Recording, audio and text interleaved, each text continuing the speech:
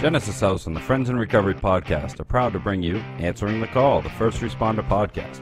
Join your hosts, Mike the Podfather and Jersey Ed, as they address the real issues in health and wellness for first responders. From physical and mental health to relationships and work-life balance, we leave no stone unturned. Answering the Call, the First Responder podcast is available on Facebook, Podbean, iTunes, and YouTube, as well as iHeartRadio. 24 hours a day, 7 days a week. Now, here are your friends in recovery answering the calls. Hey, everybody. Welcome to Answering the Call, the First Responders podcast, sponsored by FirstNet, built by AT&T. I am the Podfather, Mike Miles, and I'm here with... Hey, guys. Jersey Ed. Good to be back, everybody. Missed you guys the last couple of weeks. Yep. And hey, everyone. New time with Skylar here. That's right. Skylar and I held down the fort. Yes, you did. Absolutely. Right. Absolutely. And we have our special guest today, a returning guest. Yep. Ann Perriello. Yep. And Ann will be probably returning again. You know, We love having her on. In due time, I'll become a licensed social worker. Yep. I'll graduate in May, so I'm getting there. Good. Yep. We'll get you on the other show again, too. Yep. Sounds good. God. Yeah, I think it's great having you on, especially the direction you're going. You're working hard with this Masters in Social Work, which is anybody who's ever, attempted to go to school, especially when you're working a full-time job. It's hard enough, graduate school, but the MSW program is a very stringent program because you have to do 2 internships, 8 months, 20 hours a week, 2 of them, and it's very hard. So Ann is my intern now. In her final year of school, and I'm really happy to have her because she's going to be a fabulous therapist. And more importantly, she's a fabulous cop. Just got promoted to the rank of captain. And thanks. Congratulations! Tell us about that. Very honored.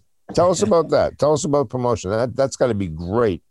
Yeah, absolutely. I've been a cop for 19 and a half years. It's a long journey. You go through so many different trials, tribulations, and good and bad days, and just like complete different hold on life over the last couple of years. And I feel so renewed, like I'm working out 5 days a week. I feel so renewed that it's almost like the 20-year mark's coming, but I feel like I just stepped into the profession. So I'm really proud to become a captain with our agency, but more than that, wear the uniform with pride. Yeah. Well, I noticed the last couple of months since November, you've dropped some weight. I have. You've really been working hard on that. You won't take any of the goodies I offer you because I'm always stuffing my puss with something up there at Crossroads. But she doesn't partake, so that's good. I can't hit the 30 pounds. I'm at 28 for the last 3 weeks, and I just weighed in again yesterday, and it's just not happening. But plateau. Yeah, that's all right. It's a good plateau. I'm still losing inches. So Absolutely. I'll take it. Yeah. Life is good over here. Yeah. So captain, that's amazing. When you start, you said 19 years ago. So I'm sober for almost 27 years. So thank God you weren't a cop when I was using. Okay. That's number one. That's just a compliment. And number two, did you ever think you would, for some of the young guys out there who just start and, working midnights or whatever, and, whatever. And did you ever think you were going to be this, be in this position or? I don't think to this rank. Like when I first started into policing, I was looking, I always took pride in a uniform. Grew up in the world of athletics, played field hockey at UMass Lowell. And I just wanted to continue on with the uniform and just take pride in it. And it's like a team aspect. We're all wearing the same thing and you move forward together. So when I first started, my only goal was to become a K-9 officer.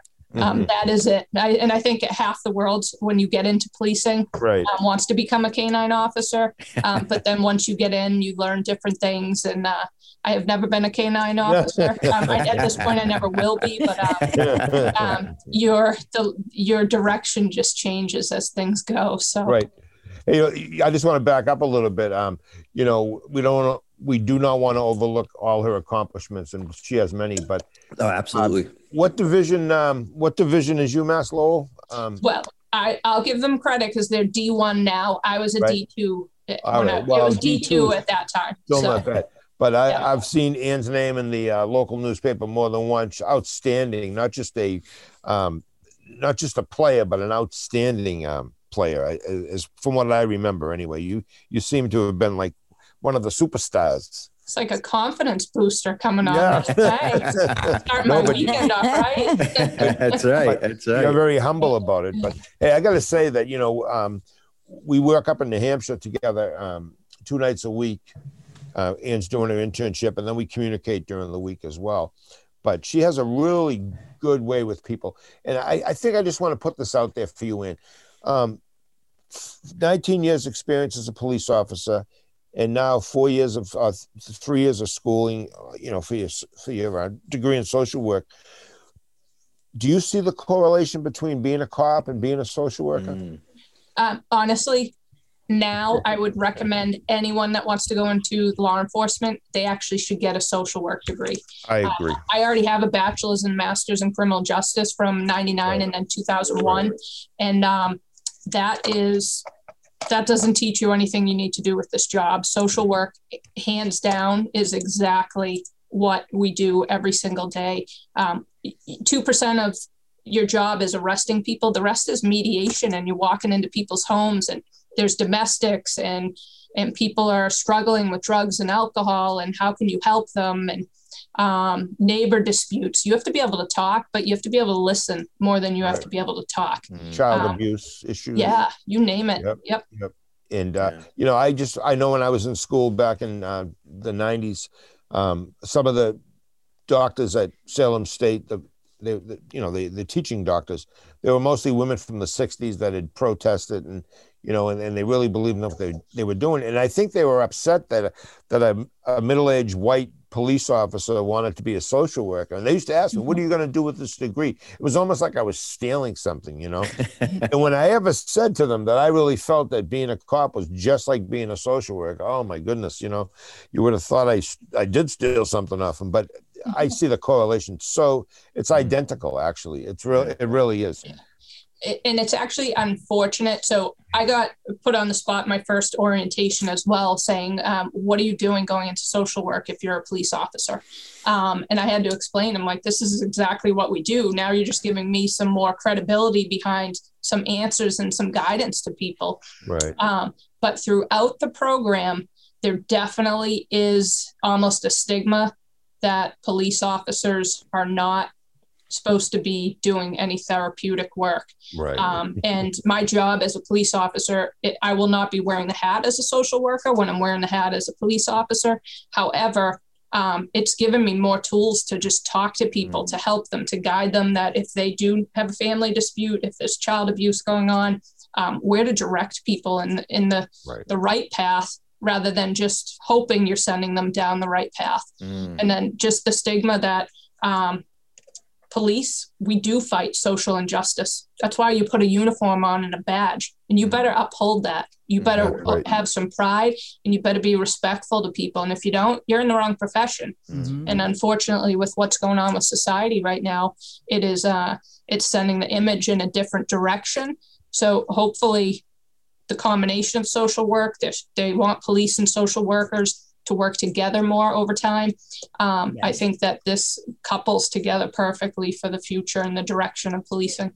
Right. It's crazy. Go ahead. 3 questions we want to throw at her. Right. Well, no, I was just going to add, I worked at Child Services up here in Jersey. It's called DCP&P, DCF, whatever, every state calls it something different, right? And I remember them saying, they opened my eyes to the fact that cops and social workers should be hand in hand, because they said, Skylar, sometimes we're first to the scene at removal of a child, waiting for a cop. So we work together all the time. And I didn't realize that until I, worked at Child Services. Yeah. So it's very true. I consider Child Services first responders. Yeah. To be honest with you. Oh, absolutely. They're doing the same thing we are, just on a different level. Yep. And these are women, mostly women, that go into these homes where there's so much turbulence, so much aggression, so much violence. Not all of them, but a lot of them. And they're going in there with a notebook and a loose leaf and a pen, And any time I ever went to help a social worker take a child from a home, I would give them, we didn't have cards then, but I would give her a notebook with my name and my phone number and say, you make sure you call me And if I'm not working, I will get someone. What do you do going into these hallways where people have been raped and robbed and murdered? You know, do you even know this? You know, they're like, no, we didn't know. I'm like, I know you didn't, but because you wouldn't be here. Job. You do now. Yeah. You know? And the question I had was, is the police department that you work for, are they embracing this? Are they recognizing it? Are they kind of, are they cool with it? Or are they going to, you know, is it something that they're encouraging you to do? 100% supportive. And so is the town of Pelham as far as administration behind the scenes. So I'm in charge of officer wellness, and I have been since I was promoted to a lieutenant in 2014. That was one of the assignments I was given. And then over the years, I've just done a lot of training, like critical incident stress management training, gotten involved with debriefings, held different educational workshops for my officers on implicit bias, on suicide prevention for law enforcement, send out like different material just to keep them motivated. And some of it might just be inspirational stuff. Some of it might be a book that someone told me about to read. On occasion, I'll throw a book by our mailboxes for emotional survival for law enforcement. And if it disappears, I encourage it to disappear, and I'll get another one. The doors open. They know, officers know they can come to me. And because I'm on the critical incident stress management team for Southern New Hampshire, they can speak to me in confidence. The same rules apply with social work as it does with the officer, that if, you know, any suicidal, homicidal tendencies whatsoever, you have to act, and we're going to have to take it to another step. But if someone has stuff going on, they can walk in here and shut the door and vent. And if it's something that is beyond me, you know, at this point, I have more than a handful of people that I can guide them towards. And you know what's, I just want to mention, her chief is a very progressive, understanding. He's a cop's cop number one, but I think also he must be so proud and pleased to have you as one of his top echelon, captains. Obviously, it's almost like a deputy's position compared to like other departments, bigger departments. And I just think that he must be thrilled having someone like you, even without your social work education, because that's just the icing on the cake for you. Yeah, go ahead. No, go ahead. We have a great team, without a doubt. The chief is, he's very forward thinking.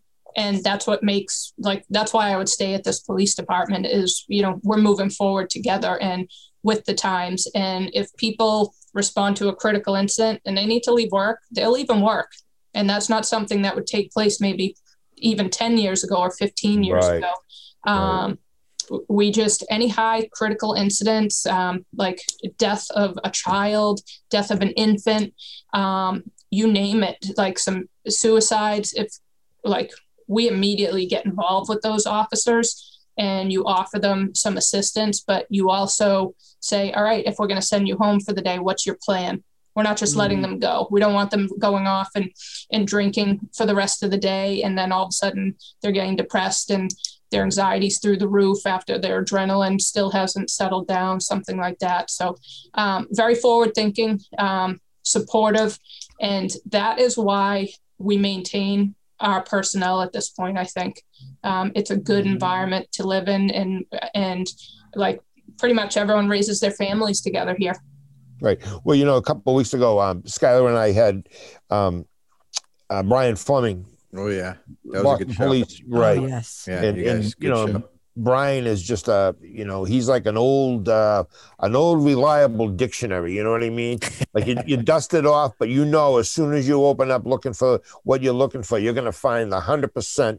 It's going to be described to you. You're going to understand it. He's just that type of guy. And I mean, it's funny to see where EAP, employee assistance in law enforcement, has come from, where it started with back in the day, with Donovan and the Eddie Donovan, and then and now I see someone like Ian, who's a police captain, which is in and of itself is quite an accomplishment. But the cops in Pelham and surrounding towns, because it's a word of mouth job. Hey, we're gonna take a break, I think. Answering the call, First Responders Podcast, sponsored by FirstNet, built by AT&T. We'll be right back. You're first. First to respond. First to put others' lives before your own. And in an emergency, you need a network that puts you first, that connects you to technology, to each other, and to other agencies. Built with and for first responders. FirstNet, the only congressionally authorized wireless network for first responders. Because putting you first is our job. Since 1992, Genesis House has been helping real people heal from addiction on their private recovery campus in beautiful Palm Beach County, Florida. Their family-owned program is accredited by the Joint Commission and offers detox and dual diagnosis treatment in a comfortable and confidential setting. At Genesis House, they focus on treating the underlying causes of addiction. Their comprehensive approach includes psychiatric care, individual and small group therapy, trauma healing techniques, and holistic care including yoga, massage, and animal-assisted therapy. After treatment, their clients enjoy the lifelong support of a nationwide network of Genesis House alumni. Call Genesis House today at 1-800-737-0933 to speak with someone who understands. Visit them on the web at www.genesishouse.net. It's time to start your journey to a long and successful recovery. Hey everybody, welcome to Answering the Call, the First Responders podcast, sponsored by FirstNet, built by AT&T. I am the podfather, Mike Miles, and I'm here with... Well, we're back, I guess, right? Aren't we back? He's back. Jersey Egg, guys. And real quick, I just want to talk about copline.org. It's just a helpline for police officers or any first responders, but mainly police officers. It's manned by over 100 police officers, volunteer police officers, and there's the phone number is 800 Copline. That's 800-267-5463. And that's copline.org. All the information's in there. If you're not feeling good, or if you got some thoughts that you want to talk to somebody about, that's the phone number to call, guys. And any thoughts of suicide, depression, anxiety, anything. Exactly. Yeah. And I don't know if you know anything about Copline. Check it out, copline.org. It might be good for you, for you to kind of hand out to your guys and girls, your officers up there too. Yeah. So yeah, absolutely. Yeah. So a lot of good resources. Yeah, absolutely. And you never have enough. Yeah. And also, guys, real quick, Sky, ATC, we have a podcast. So I just wanted to let you guys know we have a Friends in Recovery, First Responders, Answering the Call Facebook. So it's First Responders page, but you're going to search Friends in Recovery, Answering the Call. Right. So I think I backwards that a little bit, but that's how we're going to search it. And then there's also virtual meetings at 12 and 7 daily with the Friends in Recovery community that you're all welcome to. Yeah, absolutely. That's awesome. And those are all, via Zoom. And, listen, I get sober by going to meetings in my hometown, which was a city. And, I was known as Mike the Cop in AA, that was Mike the Cop. And I'd hear it behind me. Oh, that's Mike the Cop. He's the cop. This is back in the 80s, and it wasn't a lot of cops going to AA meetings. And I really wanted to get sober, trust me. And I didn't have a car. I had I couldn't drive anywhere. So I walked to meetings and, hey, sobriety got me back to where I could never have dreamed I'd be. And I finished my career. Just real quick, I got a message the other day from somebody, and it really touched me. And he said, I remember you at Christmas time with a cruiser full of presents going to houses. This was a retired cop. And he goes, I was brand new. And I'm like, what is he doing? And giving gifts to these kids and been in these houses and stuff. And he goes, I really learned a lot from you. And it touched me because you know what? I wasn't doing it to teach anyone, or I wasn't doing it for praise. I didn't even tell anyone. But my oldest daughter, Michelle, I mailed her I sent her a copy of the message because she used to help me wrap the presents. Oh, cool. Yeah. Cool. That's cool. I'm sure she's proud too. Yeah, absolutely. Absolutely. We had her on the show. Was it this show? Was this show, right? I think we had her on this show. Yeah. Yep. And she raising two wonderful children. She lived in Pelham one time and up in New Hampshire, then Wyndham. And now she's, she's back in Mass. But yeah, she's a great daughter. That's cool. Yeah, absolutely. Well, you getting sober, you raise wonderful kids, Mike, and I know your son, and just wonderful kids you have. So like we all are, Skylar, yourself, and you, Ed, and Thanks. How cool is it that we get this option to like get clean and like go back to school and like have a podcast where people can come for support? That's just awesome that we have these resources and this availability. You know, absolutely. I'm grateful. And guests like Ann. Yeah. Well, I'll turn it back on you. More importantly, you're doing this because people need to hear this. Like, you're not alone. They need to know they're not alone. So if you don't do this, then you're not getting your message out there that this is possible. So good for you. I commend you. Yeah. Thank you. Actually, real quick, I want to just kind of tell the community what happened with a friend of ours, Brandon A. About 2 weeks ago, he passed away. Unfortunately, he was a guest on this show, and people like you, Ann, that can help through things in this copline.org and 1-800-COP line and just getting a hold of anybody. Just Google something. If you're sitting in your shit, guys, and you don't feel good or you don't feel right or something, talk to somebody like Ann or the Podfather and reach out, listen to these podcasts, get these phone numbers. Don't be afraid. Don't be afraid. And I'm sure you tell your guys, I'm sorry, Ann, your officers this all the time. Anybody you come across is just get out there. It's okay. It's okay not to be okay, but it's not okay not to do anything about it. Right. Yeah. And I think half of it is you need to educate those officers who are with those people that are having a tough time to ask some tough questions. Absolutely. Are you okay? Are you suicidal? Do you have a plan? And then you don't leave those people. You get a hold of myself or Mike or any local agency practically at this point should have some resources to send away. Certainly. And I know in New Hampshire, the peer supports are growing more and more. It's very impressive. I think New England as a whole, actually, because Mass is really big with that. Yeah. And then whoever if you can't handle something peer-to-peer, those peer-to-peers have licensed therapists or psychologists, doctors that can help. It doesn't mean that you're going to lose your gun forever. Some agencies don't even take your gun. They tell you to just keep it locked in your locker. Other agencies do just out of safety. But that doesn't mean you don't get it back. Right. This job takes its toll mentally, physically on people. And one thing I wanted to mention is the importance of your fitness and just like, I call it like oiling pretty much your brain a little bit. I go to a gym in Nashua. It's called Dynamic Strength and Conditioning. And they have so many cops that go there. And literally guys get off midnight shifts and then they're there doing their workout before they go home to sleep. Wow. That gym has done like a lot of fundraising for helping our heroes with just suicide awareness too, to raise money. Working out is such a release. Like literally, if you are in such a funk, it's just a matter of walking through the door to break the ice and break that barrier and start moving forward. Literally, it's saving a lot of people's lives. I know our gym is, and I've had a lot of conversations one-on-one with police officers that were really struggling in a bad spot. Some of them were going down the route of alcohol. Others were ready to quit their job and working out alone and getting into a healthy environment. They're all group workouts. It's not just one-on-one. Sometimes if you just go to a gym, you're still in your own mind. This is a group atmosphere and it's healthy. Yeah. They're out there.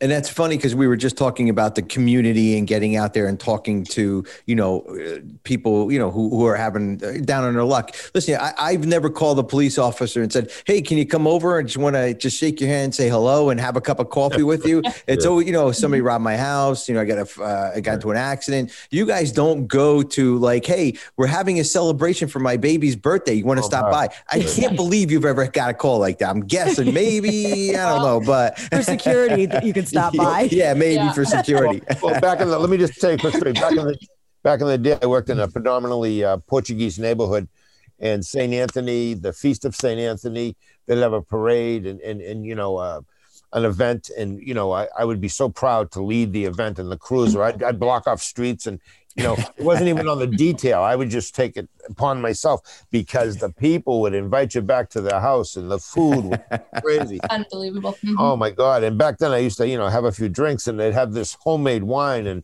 it was like white lightning, you know. But no, you don't get a lot of those calls. But back in the day, we did have a few, you know. I just want to say real quick too, when a cop commits suicide, it's like a piece of you dies because you understand more. You're like, you know, we all have these crazy jobs where we see things we shouldn't be seeing, you know, just horrific things sometimes. And there's a sector of people out there that say, well, don't take the job. Well, you know, we didn't know it was going to be this bad. Nobody should see some of the things we see or experience. Kids abused, burnt with cigarettes, with, you know, by their parents, or molestations or whatever. But, you know, there is so much help out there now. Like Ann just went down a list. It was never like this now. We're so fortunate that there are people out there that do care and they want to help us. And you know what? It's there for the taking. Yeah. If you want it. Mm-hmm. And I don't know if this statistic changed or not. It used to be like 12 years on the job was the highest as far as like suicide rates with cops. I'm not up to date with that right now, but it has to be fairly close to that 12 years on the job. Right. I know when officers hit the 3-year mark, you start to get a little skewed and you start speaking up a little more and looking at, life might not be that good anymore. The honeymoon's over. Yeah, exactly. But when you walk through the door, like I became a cop because my best friend's father was the chief of police in Chelmsford. Like he was a role model. My neighbor was a cop. He'd show up at our athletic games and hang out there, and he's in uniform and parking the cruiser, and it was all positive. Yeah, cops don't know what they're getting into. Neither do firemen, any first responders. But when you get there, like you took a calling. That was your calling, and it takes a special person to do it. So we're here to get those special people through this. Absolutely. And the other thing too, guys, is when you're, I believe when you're younger and you don't realize that, oh yeah, I know I might see this, or I might see this. But when you're 22, 21, 25, we never think we're going to die. We never think we're going to see any of this stuff. We never think we're going to have hardships or anything. So we, I'm guessing police officers are definitely a special breed, no doubt about it, or any first responder. And then, being young, you just jump into it, not realizing it. Right. And then Podfather, when you were going through it, there was no help. There was no debriefings. There were no peer-to-peer people. You were just on your own, and that was it, Well, it's funny, and I think Ian will agree with this. Ian, can you remember your first few years on the job where when the night was over, you'd be like, oh, shit, I don't want to go home yet. I would have worked an extra couple hours for nothing some nights because it was just, I loved it, you know what I mean? And after a while, like Ian said, after 3-5 years, the honeymoon's over. You start getting you're starting to realize that, hey, you know what? A lot of people don't support us. People are lying. People make stories up, It's just amazing. And you're always proving yourself. I had breakfast with a young cop this morning, and he had an arrest recently.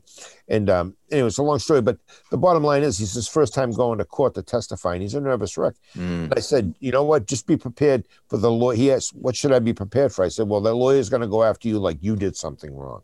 The defense attorney. He's going to go after you for the fact you were a wrestler in high school. He's going to say you're aggressive or whatever. You don't get a break. You arrest a bad person, you go to court, the lawyer's trying to make you look like a bad person. You're always questioning yourself. Am I right, Ann?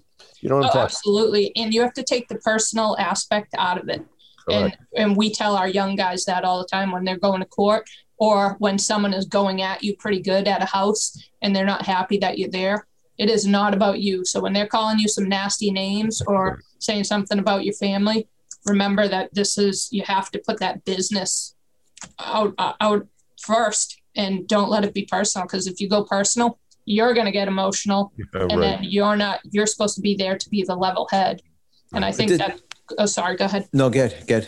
That goes back to why it's so important for wellness programs now and for outreach, because excessive use of force, obviously we know that's on the forefront of society right now, but it is like, why are some of those cases taking place? Where did those officers just come from? And what have they been dealing with to the point that they're ready to punch someone in the face because they are so unhappy with life and with the job? Right. There's something else going on behind there. Right. Exactly. Absolutely. And I just lost my train of thought because that was just such a good point that you made. Right. But again, too, and then you got the media, and the media is never your friend. You might think they are. They're your friend when you save the little kid who was in the pool drowning, or you go into a fire, you get there before the fire department, you save a life. They'll write a nice story about you. But you make one mistake, and you'll see what they'll do. They'll turn on you real quick. There's no room for error. There's no room for error. And you know what? Even if someone's lying about you, and you know it's a lie, it's hard to hold your emotions when someone's accusing you of something that you didn't do. But I don't know if you realize how fortunate we are to have Ann on the show, number one. But number two, the town of Pelham, in the state of New Hampshire, how fortunate they are to have a police officer like this, because she walks the walk. It's not just talk with this girl. Not a police officer, a captain now, Podfather. Yeah. That's correct. That's a big deal. And I call it captain when I touch her. Well, Ann, thank you so much for coming on again, and you're always a wealth of knowledge, and we love you. You're our recurring guest on here. You might have a special spot on here to just maybe we'll do. She's one of the most down to earth cops I've ever met. It's amazing, right? Isn't it? Right? Her and Mike, I don't even look at like cops. I know. They're like so. I know. I'm in New Hampshire, so if someone does need some assistance and they want to reach out, my guys know they can get a hold of me at any point if someone needs anything. So whether you need me to wear the police hat or a social work hat, it doesn't matter. There's help out there. Don't hesitate to reach out. Yeah, absolutely. Thank you for having me. Thank you, Ann. Appreciate it. Yeah. I'll see you Monday, Ann. She'll be back too. So Sky, Podfather, thank you guys so much. You guys, Podfather, great guest, Podfather. She's always a great guest. So. Yeah, and we all, yourself, Skylar, myself, Ann, obviously, we do this for the first responders, police, fire, corrections, EMS, veterans. We can't forget the vets out there too, because they're committing suicide at such a high rate, and that's what we're here for. We're here to help. Yep. Eddie, can you give out that cop line number again, please? Sure. The cop line number is 800 cop line, or 800-267-5463, and copline.org. All this is in the show notes, so you can get it in the show notes also. But reach out to somebody. Ann works in Pelham. You call Pelham, and she'll take your call. If you're a police officer, first responder, absolutely. And something you said quickly was earlier is that cop line has volunteer first responders on the other end of that. I didn't know that. So I think that's key to put and repeat back out there. Right. Yeah, absolutely. Yeah, they're police officers. 100 of them are volunteer police officers. Yeah. So if you call that number, they're going to either been there and done that, or seen it and heard it, or went down that road.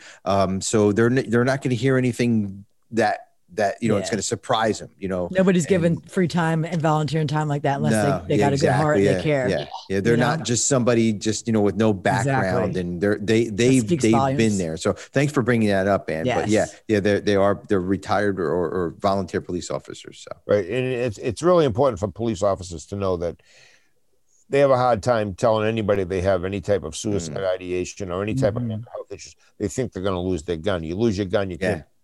It's not like that. There are HIPAA rules. You know what? If you need help, people in law enforcement, you'll get the help you need, and you won't lose your job. Trust me. Absolutely not. No. Well, guys, great show. Podfather, thank you guys. You want to take us out? Sure. Answering the Call, the First Responders podcast, sponsored by FirstNet, built by AT&T. Stay safe, everybody. Stay safe, everybody. I keep forgetting, guys. Stay safe. Stay safe. Stay safe.